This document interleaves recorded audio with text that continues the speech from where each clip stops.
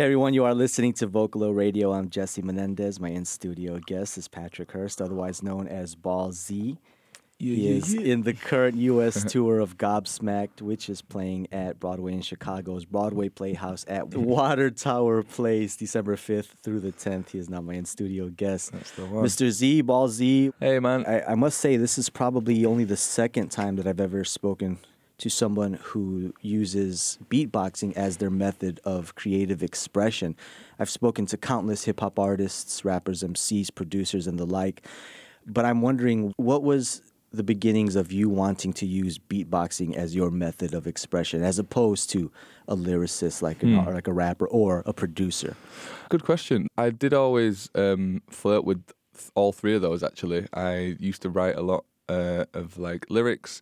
I used to produce a lot of music. I took a break from that and I've started up again. But yeah, and it was the beatbox, so the three things. I guess one thing that stood out to me about beatbox and why it's really special to me is because you can literally be anywhere in the world. You don't need any money. You don't need space. You don't need to be a certain gender even.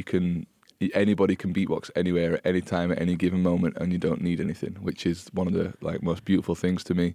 And just the pure convenience of that, combined with how it made me feel, the fact that I could beatbox literally on the toilet or walking down the street, it's the beauty of it. When I first started doing it, 13, 14 years ago, there was no video. I don't even think there was YouTube. There might have been YouTube that just started up, but there definitely wasn't any beatboxing videos on there.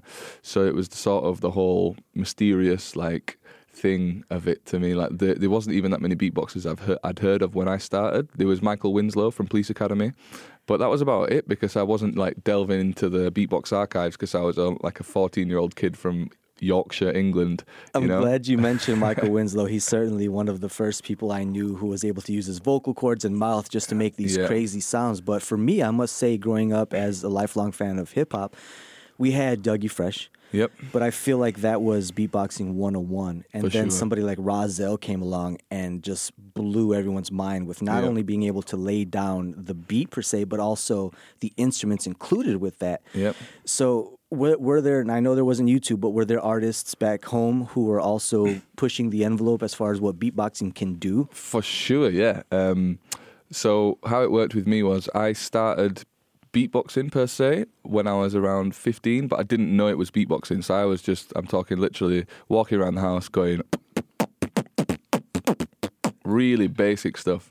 And then after 6 or 7 months of doing that and really enjoying it, but not knowing what it was and not taking it seriously, my brother came home with this. I have an older brother, 5 years older. He's a massive inspiration to me. He's an amazing lyricist, an amazing musician, and he brought home this. He'd heard me making these stupid noises around the house. Brought home this CD of a guy called Killer Keller, and back then we're talking literally he was doing. Which nowadays is super basic, but 13 years ago I was like, what the hell is this? And I remember one beat he was doing, he's going literally. And if you did that now, you wouldn't really get very far in a beatbox battle. But like I say, pioneering the game 13 years ago, I heard that and it just blew my mind. So he was a massive inspiration to me, a guy called Killer Keller, that's his name. And then also another guy from the UK called Shlomo.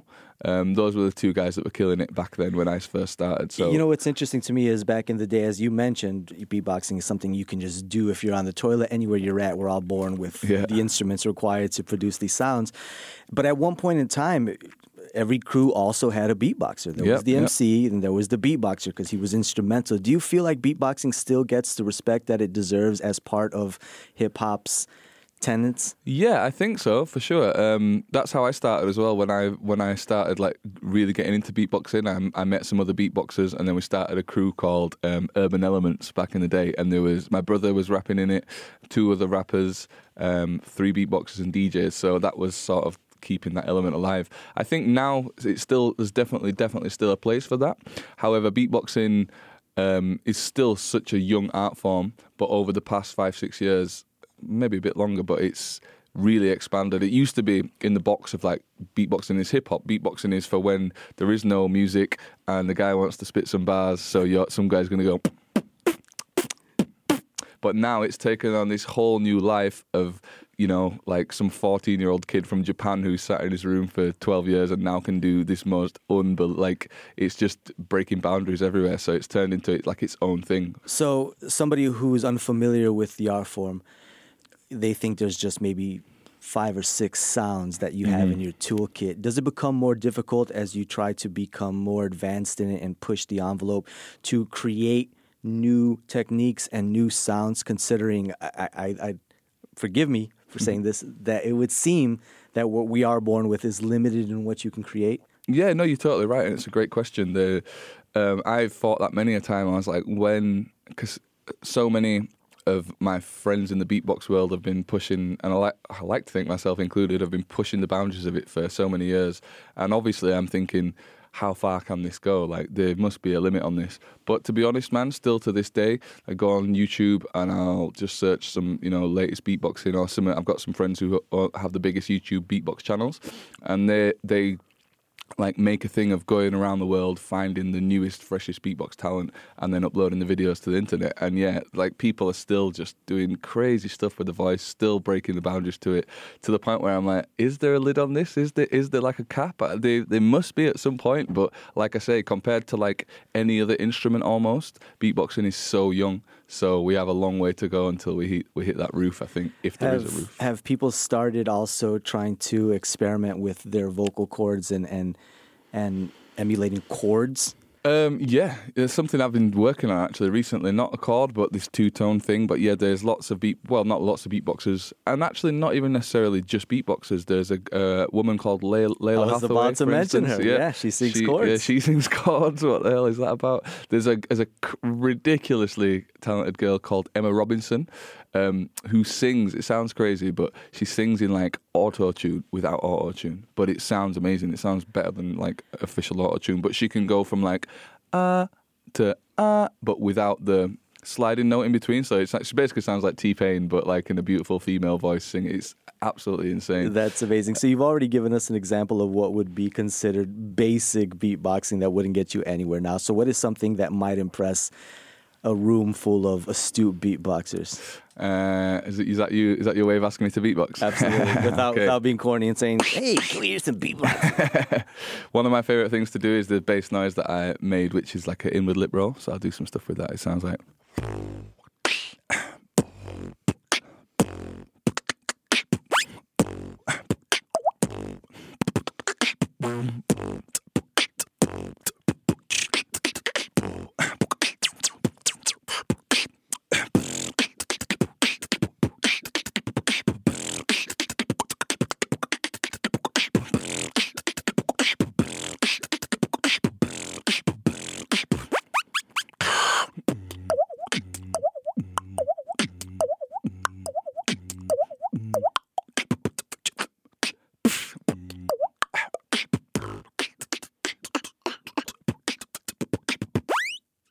Amazing. A little morning freestyle. Still kind of early. That's amazing.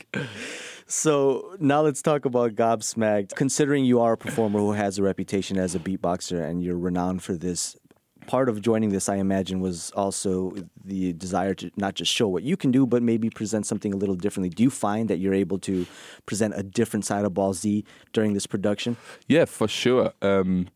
What I really love about it is it's challenging in many ways. So one thing, like, it's a very good question. One side that I get to show off is the musicality side. One thing about beatboxing, which just always just ticked me off a tiny bit, is timing and rhythm, basically. When I'm in this group, there's no way that I can be out of time because, well, there is, but it sounds terrible. That's what I'm saying. Like, it has to be perfect.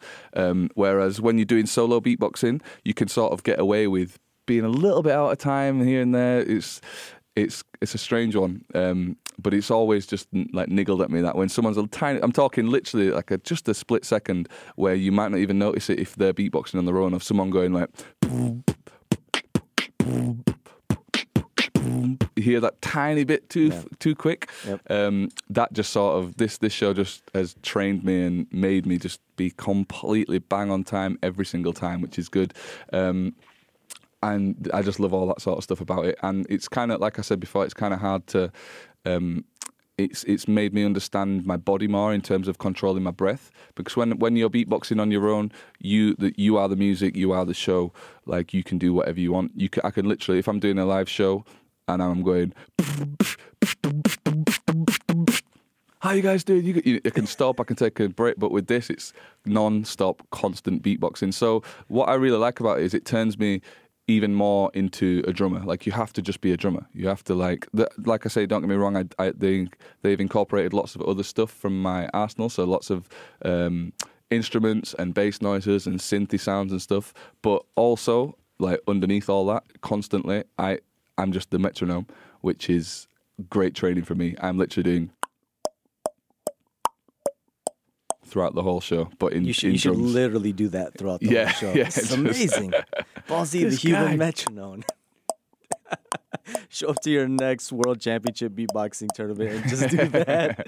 It's crazy. He's on time all the time. All the time. Now, I've read articles where you talk about the future of beatboxing, where you'd like it to see, and certainly platforms like YouTube are making it more possible for everybody just to see how people are upping the ante. Do you find that maybe moving forward, beatboxing and advancing the art form isn't just in the solo performances, but also maybe including it within projects like bands or even shows like this? Yeah, for sure. So I like doing lots of that. I have a group called the Beatbox Collective as well. We're the world team champions. So there's myself and 6 other amazing beatboxers, all from the UK.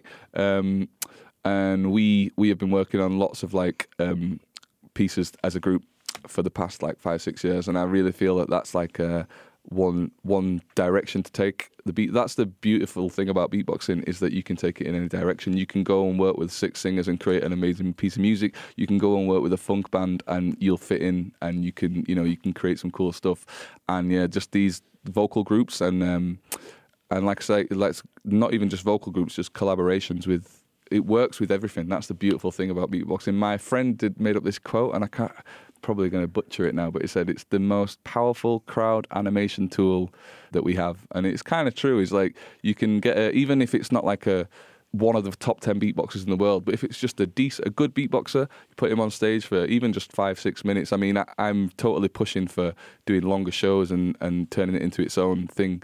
But if you get someone on stage, beatbox for 5 minutes at a festival, everyone loves it. Lastly, as it pertains to drummers and musicians in general, certainly I'd like to believe they're universal in their abilities to assimilate to whatever genre you place before them, though the case is you'll often find a musician who's very well versed in a specific genre.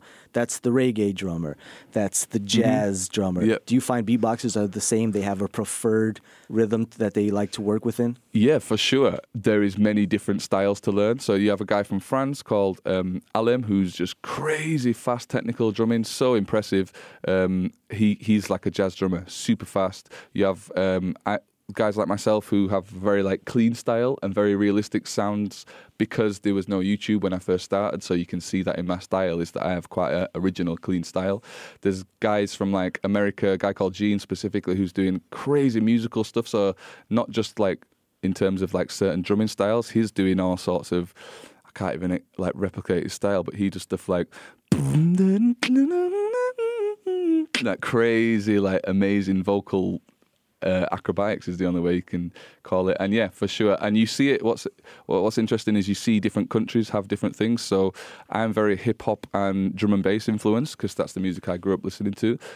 When you see the German beatboxers, they're all so good at doing techno and minimal and and that's insane. So yeah, it depends where you go in the world, but everyone has their own specific fortes. Yeah, for sure. Well, Ballsy, thank you very much for making time for me. It's been an absolute pleasure speaking with you. It's been a pleasure, man. Thanks for having me on.